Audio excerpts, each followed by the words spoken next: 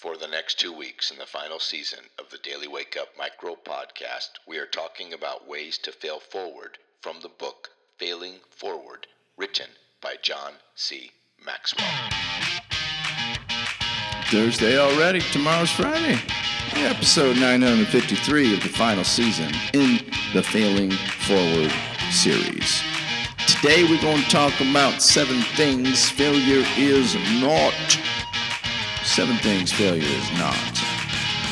Good morning. If you haven't heard it today, let me be the first to say that you're awesome. My name is Troy Ritchie, and I am the host of the Daily Wake Up Micro Podcast, which is what you're listening to today, where we spit and fire Monday through Friday to provoke, thought, inspire, hope, ignite a fire in you.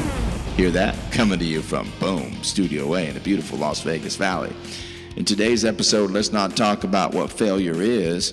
Rather, let's look at the 7 things failure is not, according to Mr. John C. Maxwell from the book Failing Forward. This is the Failing Forward series, you know. Number 1, failure is not avoidable. You cannot avoid failure.